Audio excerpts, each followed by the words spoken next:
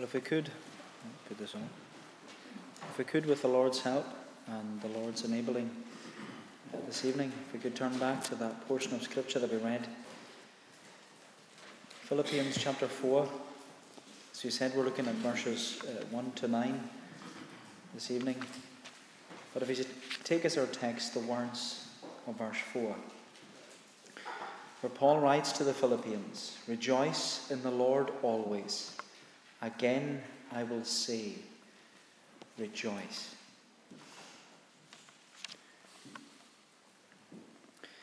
It was once said that the best thing about ministry is people, but the worst thing about ministry is people. And you know, it's so true, because without people, there would be no one to minister to. Without people, you wouldn't have a church. Without people, there wouldn't be brothers and sisters in Christ. Without people, you wouldn't see anyone coming to know Jesus. Without people, you would never see anyone growing in their faith in Jesus Christ. And so it's true, the best thing about ministry is people. But sometimes the worst thing about the ministry can be people. Because when people with different backgrounds and different upbringings and different temperaments and different personalities and different capabilities, when all these different types of people come together, and they're all sinners, none of them are perfect, they're all a work in progress, they all have lots to learn about Jesus and one another, and when they all come together, there's always the possibility of a clash or friction or conflict. But everyone must focus upon what they have in common, not upon what makes them different. Because what they have in common as Christians, what they have in common is Jesus Christ. And when we focus upon Jesus, and when we see that each member of the church is created in the image and likeness of God, and they're loved by Jesus, and they're redeemed because of Jesus, they're righteous like Jesus, and they're being sanctified through Jesus, when that's our focus, instead of the negative, we will seek to live with that joyful peace within the church of Jesus Christ. And there's no church in the world that is immune to conflict or difficulty or even division. They often say that if you find the perfect church, don't join it, because you'll only spoil it. And that's because where sinners are to be found, there is the potential for conflict.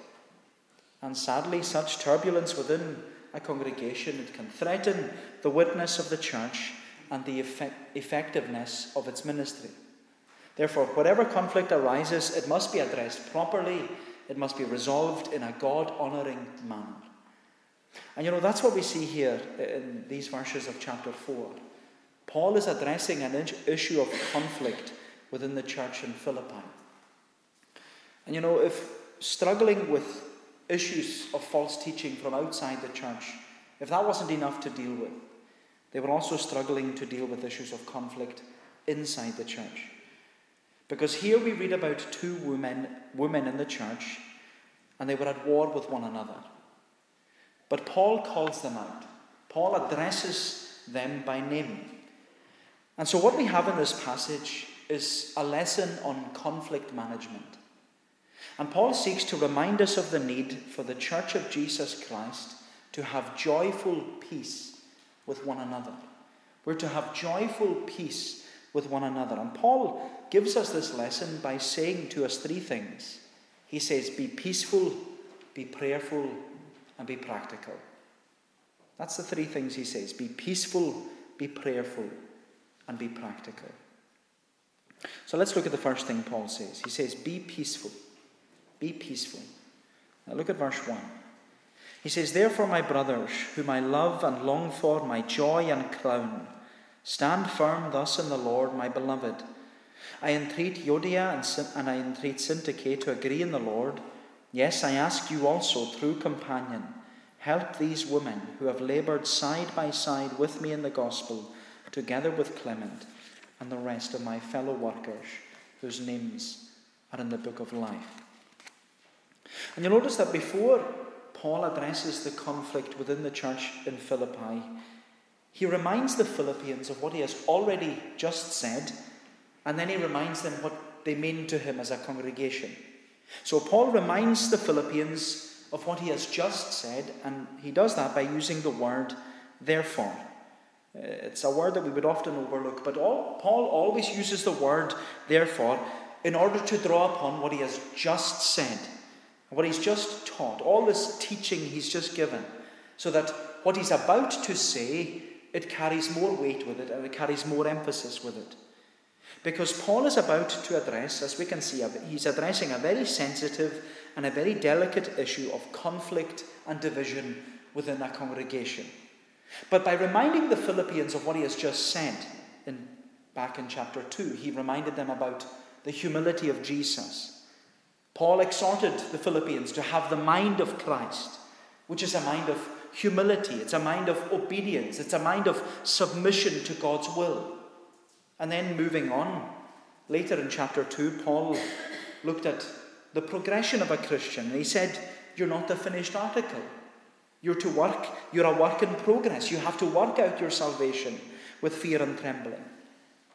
But then more than that, we saw last week in chapter 3, that as Christians we have a righteousness that's not our own, because it's a righteousness that has come from God through faith in Jesus Christ. And you know what Paul is doing here? It's absolutely brilliant. Because in the chapters leading up to addressing this very sensitive issue of conflict in the church, Paul is reminding the Philippians that they're to be humble like Christ. They're to remember that they're not perfect themselves, and that they're to see every Christian as righteous as Christ himself. And Paul's point is that when we deal with people with that perspective, we will realize that there's no reason to quarrel with them. There's no reason to argue with them. There's no reason to hold grudges against one another. And it's such a brilliant point to make, because it should teach us to look at one another differently and to treat one another like Christ would treat us. Because we're to be humble like Jesus. We're to remember that each and every one of us, we aren't perfect, but we're all precious to God, and we're all as righteous as God's own Son. And knowing that, it should be enough to make us realize that conflict or friction or intentionally ignoring people, it is so unlike Jesus, and it is so unbecoming of a Christian. And you know, that's where Paul begins. That's where he begins his address, to be peaceful. He reminds the Philippians of what he's just said in chapters 2 and 3. But then he reminds them of how much they mean to him. He says, therefore, my brothers, whom I love and long for, my joy and crown, stand firm thus in the Lord, my beloved. Paul addresses the Philippians with such endearing terms. And it ought to show us the pastor's heart that Paul had for the congregation in Philippi. And that when he's broaching what is sometimes a difficult and a very sensitive topic, Paul wants the Philippians to know that what he's saying to them is being said to them out of love and warmth and with genuine affection. Affection so that they will grow and develop in their faith and in their witness, and that they will give God the glory in everything that they do. And you know, notice how many times Paul uses the word my in verse 1. He says, my brothers and sisters, my joy and crown, my beloved. Paul considers the Philippians to be precious people, and he wants the best for them. He doesn't want them arguing with one another. He doesn't want them falling out with one another. He doesn't want conflict and division between them. No, Paul wants them to love one another. Paul wants them to remember that they're brothers and sisters in Christ. Paul wants them to humbly serve one another and serve the community that they're part of. Because disputes and divisions and discord and dissensions, well, they never serve for a good witness in the church of Jesus Christ. That's why Paul exhorts the Philippians. He says to them, stand firm in the Lord, my beloved. They're to seek to uphold their Christian witness as a congregation and as a church. And you know, this is so relevant to us because the most damaging witness to the cause of Christ. It's not a dead church. It's a divided church.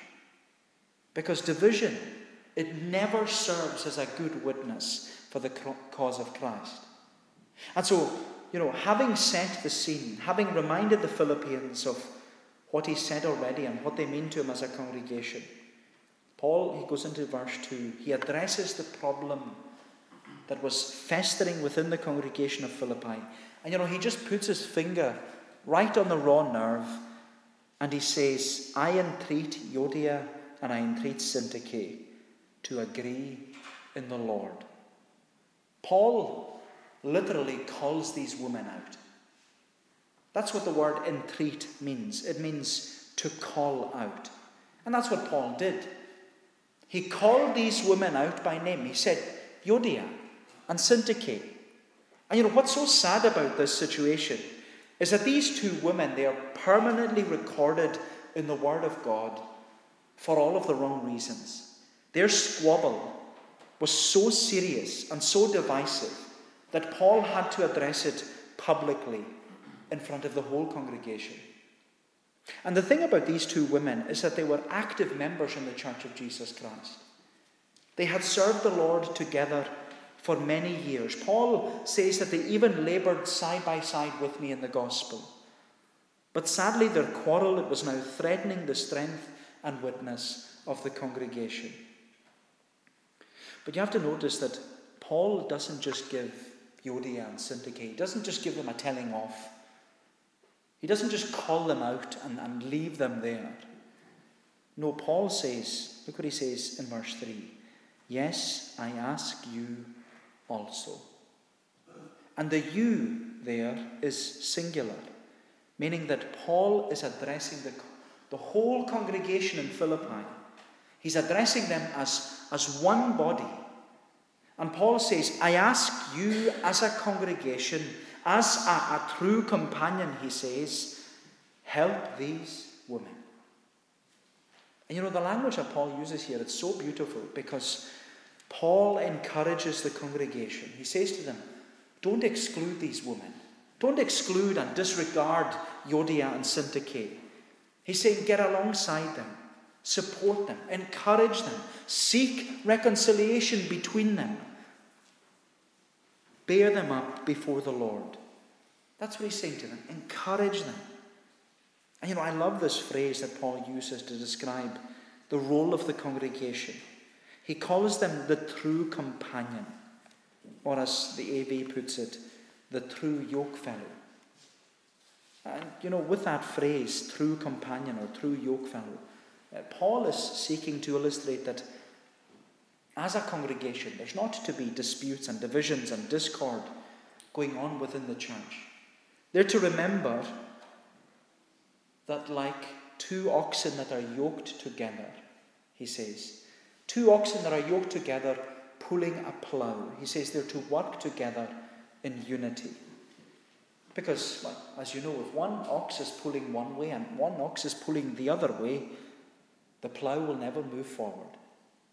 And if there's division between brothers and sisters, then the congregation must get them alongside and support them and encourage them and bear them up so that they will be reconciled to one another. Because until there is reconciliation, the work of the gospel will be hindered and the fallow ground can't be ploughed. And so Paul is reminding us here, as he was reminding the church in Philippi, he reminds us that in times of disunity, we need to seek to have joyful peace with one another. We are to be peaceful. That's the first thing he says. We're to be peaceful. But then he says, we're also to be prayerful. We're also to be prayerful. So look at verse 4. He says, rejoice in the Lord always. Again I will say, rejoice. Let your reasonableness or your gentleness be known to everyone. The Lord is at hand. Do not be anxious about anything, but in everything by prayer and supplication with thanksgiving let your requests be made known to God. And the peace of God, which surpasses all understanding, will guard your hearts and your minds in Christ Jesus. So having directly addressed the sad situation of this conflict between these two women, Euodia and Syntyche, Paul reminds the congregation in Philippi that as Christians, they are to rejoice. Rejoice in the Lord always. Again, I will say it. Rejoice. And Paul says this because disputes and divisions and discord with other people, that can certainly steal our Christian joy. These things can rob us of our joyful peace and bring many concerns and many worries into our life. But there are also many other things that can steal our joy in the Lord. There are many worries and anxieties and doubts and illnesses and sorrows that can steal our Christian joy. There may be past problems, present concerns, future fears, and they can all rob us of our Christian joy. And these things, which are genuine, they're real, sometimes very personal, they can steal our Christian joy. And they can steal our Christian joy because when we're going through them, we can take our eyes off Jesus and become more focused upon the problem. And that's not intentional, but sometimes that's what can happen. These providences which come into our lives so suddenly and sometimes so unexpectedly, and before we know it, we've lost our Christian joy. But what Paul reminds the Philippians, and what he reminds us, is that even though we may encounter conflict or have doubts or worries that would attempt to steal our Christian joy, Paul says that we can still have that Christian joy while we're sorrowing, suffering, or serving. And that's why Paul gives this exhortation. Rejoice in the Lord always. Again, I will say it. Rejoice. Paul reminds us that despite our circumstances, we're to rejoice in the Lord. We're to rejoice in our salvation. We're to rejoice in all that we face and all that we struggle with. But more than that, he says we're to be gentle. Paul says in verse 5, let your reasonableness or let your gentleness be known to everyone, for the Lord is at hand. And Paul's point is such a valid one because, when there's something bothering us, or something is worrying us, or something is robbing us of our peace and our Christian joy, it can cause us to become angry, maybe sometimes bitter. It can cause us to say things that we don't really mean. Or we can react to things in a completely uncharacteristic manner. When there's a strain upon us and it's robbing us of our joyful peace, tensions can be heightened and emotions can be all over the place. But Paul exhorts us to keep rejoicing despite what's going on. And we're to remain gentle in our character. Because as soon as you lose your cool, Paul says you will lose credibility in your Christian witness. As soon as you lose your cool, you will lose credibility in your Christian witness. And so how do we do this? How do we keep rejoicing despite our circumstances? How do we remain gentle when our life is turned upside down and we have all these pressures upon us and we're being pulled and pushed in every different direction? Well, Paul says, be prayerful. Be prayerful. Do not be anxious about anything, he says in verse 6. But in everything, by prayer and supplication, with thanksgiving, let your requests be made known to God. And the peace of God, which surpasses all understanding, will guard your hearts and your minds in Christ Jesus. And we must always remember where Paul is when he's writing this and what his circumstances are. He's under house arrest. He's chained to a Roman soldier day and night. And he's awaiting to hear if he will live or die. And yet Paul, he has learned in his circumstances that the only way he's able to rejoice and remain calm is through prayer. And so Paul says to the Philippians that the only way you're going to know peace in the midst of your storm, or joy in the midst of sorrow, or help in the midst of suffering, the only way that this is possible is through prayer. And Paul encourages us not to be anxious about anything. Do not be anxious about anything, whether it's conflict or illness or finance or our own death, whatever it is, says Paul, do not be anxious. I love the way the Authorized Version puts it. Be careful for nothing.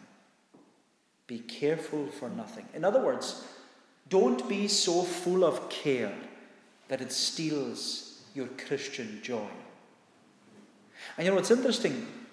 The word worry comes from an Old English word meaning to strangle or to choke. And that's what Paul is saying here. Don't be so full of care that all your cares choke you and strangle you and steal from you your joy in the Lord. In fact, Paul is saying that your Christian life should be careless because you should be prayerful. Your Christian life should be careless because you should be prayerful. In fact, one commentator, he said, though it may be strange to think of it like this, to be anxious is to be disobedient to God. Worry is a failure to trust that God is in control. Worry is gazing at my problems in self-reliance or self-pity rather than looking to the Lord in dependence. Worry is failure to believe the promises of God in His Word. This doesn't mean that we shouldn't be concerned about issues in our lives in the midst of difficulties. Yet Paul stresses that believers must not be strangled and choked of their joy and their peace. And of course, reading that, I thought, that's very idealistic, isn't it? But is it realistic? Because for most of us, that's easier said than done. But Paul says, prayer is the secret of joyful peace. Prayer is the secret of joyful peace. Because when we make our requests known to God, that's when we will know the peace of God that passes all understanding. And you know, when it comes to prayer, we have to be specific.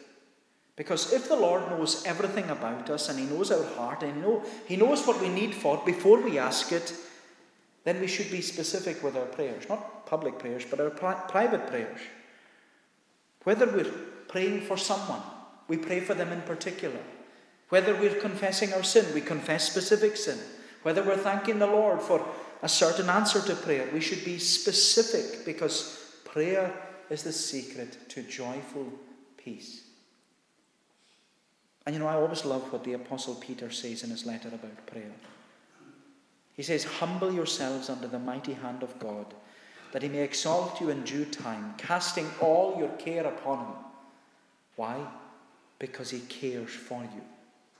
Cast all your care upon Him because He cares for you. And I always remember studying in college that verse, and that word cast. Casting all your cares upon Him. It means to throw. And when you throw something, when you throw a ball, you're not only throwing it, you're letting go of it. Because as soon as you throw it, you've let go of it. And that's what we need to do with all our cares and all our worries and all our anxieties. We need to cast them. We need to throw them at the feet of Jesus and leave them with Him. And I know that's not easy to do, but that's what we're being taught to do here.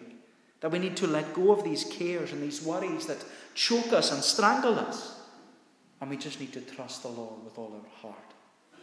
And you know, when we do that, Paul says we are guaranteed that joyful peace that surpasses all understanding. A peace that you just can't describe or explain to anyone.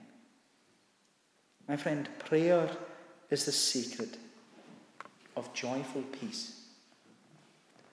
And you know, that's what Joseph Scriven discovered for himself. Joseph Scriven, he was born in Ireland in 1820. And in his early 20s, he was engaged to be married. But on the evening before his wedding, Scriven's fiancée drowned. And this tragedy, coupled with other family relationships, it caused Scriven, he moved to Canada to become a teacher. And then in Canada, Scriven got engaged for the second time, but sadly tragedy struck again. His second fiancée, she passed away from illness shortly before their marriage. And so not surprisingly, after repeated tragedy, Scriven, he began to experience poor health, financial struggles, and even depression. And they say that to this day, no one knows for sure if Scriven's death was an accident or suicide. But even in all the troubles that he faced in life, Joseph Scriven wrote his famous hymn in 1855, and he sent it as a letter to his mother, who still lived in Ireland. The hymn that Joseph Scriven wrote was, "What a Friend We Have in Jesus." And I'm sure you know the words, but I'm going to read them to you to remind you of how important prayer is. He says, "What a friend we have in Jesus, all our sins and griefs to bear. What a privilege to carry everything to God in prayer. Oh, what peace we often forfeit. Oh, what needless pain we bear, all because we do not carry everything to God in prayer." He asks, have we trials and temptations? Is there trouble anywhere? We should never be discouraged. Take it to the Lord in prayer. Can we find a friend so faithful, who will all our sorrows share? Jesus knows our every weakness. Take it to the Lord in prayer. Are we weak and heavy laden, cumbered with a load of care? Precious Saviour, still our refuge. Take it to the Lord in prayer. Do thy friends despise, forsake thee? Take it to the Lord in prayer. In his arms he'll take and shield thee. Thou shalt find a solace there. Blessed Saviour, thou hast promised, thou wilt all our burdens bear. May we ever, Lord, be bringing all to thee in earnest prayer. Soon in glory bright unclouded, there will be no need for prayer. Rapture, praise, and endless worship will be our sweet portion there. My dear Christian friend, what a friend we have in Jesus. And if Jesus is this good a friend to us, then let us seek to be prayerful in order that we may obtain that joyful peace which passes all understanding. And so in this section, Paul gives us a lesson on conflict management. He reminds us of the need to have joyful peace with one another. And he does so by saying, be peaceful, be prayerful, and lastly, be practical. Be practical. He says in verse 8, finally, brothers, whatever is true, whatever is honourable, whatever is just, whatever is pure, whatever is lovely, whatever is commendable, if there is any excellence, if there is anything worthy of praise, think about these things. What you have learned and received and heard and seen in me, practice these things, and the God of peace will be with you. And so in these verses, Paul calls us to apply this teaching of joyful peace. He's calling us to apply it in our lives. And he says, what you have learned and received and heard and seen in me, he says, practice these things. And you know, it's an important statement because we're all good at taking in information. We're good at absorbing the information that we learn, or we're good at hearing it and receiving it and seeing what's going on. We're good at using all our senses, our mind, our heart, our ears, our eyes. But you know, the difficulty we all have is taking that information and converting it to application. We all know what we have to do, but the difficulty is doing it. But that's why Paul says, practice these things. Live it out. Apply it in your life.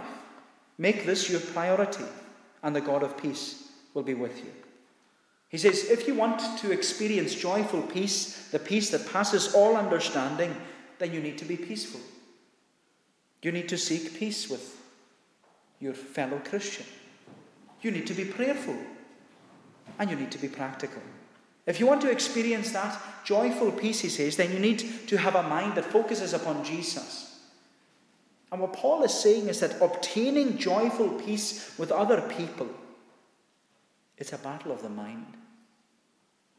Because as we said, when different types of people come together, and they have different personalities, different capabilities, different temperaments, and they're all sinners, when they come together, none of them is perfect. They're all a work in progress. They all have lots to learn about Jesus and about one another. And when they all come together, there's always the possibility of a clash or a conflict. But Paul says that in order to succeed in possessing joyful peace, your mind must not focus upon what makes everyone different. Your mind must focus upon what you have in common. And what we all have in common here tonight is Jesus. And Paul says, think on these things. Think on these things. Think on the things, he says, whatever is true, whatever is honourable, whatever is just, whatever is pure, whatever is lovely, whatever is commendable. If there is any excellence, if there is anything worthy of praise, think about these things. And when we focus upon Jesus and see that each member of the church is created in the image and likeness of God, and as we said, if we remember that they're all loved by Jesus, we're redeemed by Jesus, we're righteous like Jesus, and we're all being sanctified through Jesus, when that's our focus instead of the negative, we will seek to live with that joyful peace within the church of Jesus Christ. And so, having given to us a lesson on conflict management and the need to have that joyful peace among one another, where we have to be peaceful, we have to be prayerful, and we have to be practical. Having given us this lesson, Paul says in verse 9, what you have learned and received and heard and seen in me, practice these things, and the God of peace will be with you. So may the Lord bless these thoughts to us. Let us pray. Heavenly Father, we give thanks for thy word that addresses every situation and every circumstance in life. We thank thee, Lord, that it is the only rule to direct us in how we may glorify and enjoy thee forever. And Lord, that thou wouldest enable us to be peaceful, for thy word reminds us that blessed are the peacemakers. And Lord, we pray that we would love one another more, that we would serve one another more, that we would be more faithful, more loving, more caring, more compassionate, all to thy glory and to the extension of thy kingdom. Help us, Lord, to be more prayerful, to pray for one another, to bear one another's burdens, to be, Lord, the salt and the light that we ought to be, and to plead, Lord, for the cause that surrounds us. For we know that the harvest is plenteous, and Lord, we often feel that the labourers are few, but we are to pray to the Lord of the harvest, that he would provide more for his harvest field. O Lord, bless us, we pray thee then. Help us to apply all that we're learning. Help us to live out thy word, to be, Lord, living epistles, seen and read of men, that we, O Lord, would bring glory to thy name, and that we might, in some small measure, bring an extension to the kingdom of Christ. O Lord, do us good, we ask. Continue with us, we pray, and take away our iniquity. Receive us graciously, for Jesus' sake. Amen.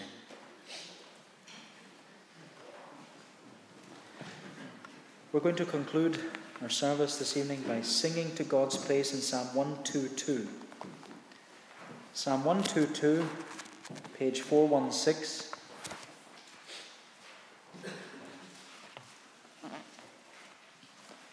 Psalm 122, we'll sing the whole psalm. This psalm reminds us of the joy and the peace of the Christian life. The psalmist had joy going to God's house, and he prayed for the peace within the Lord's house. So Psalm 122, I joyed when to the house of God. Go up, they said to me, Jerusalem, within thy gates our feet shall standing be. The whole psalm to God's praise.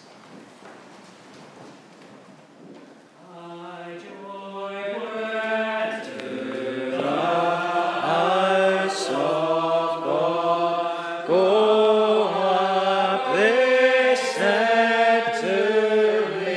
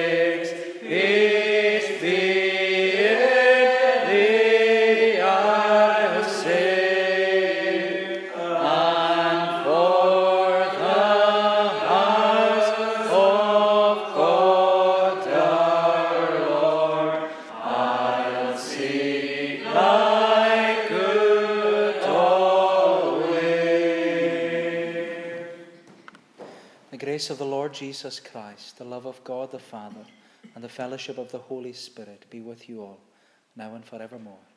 Amen.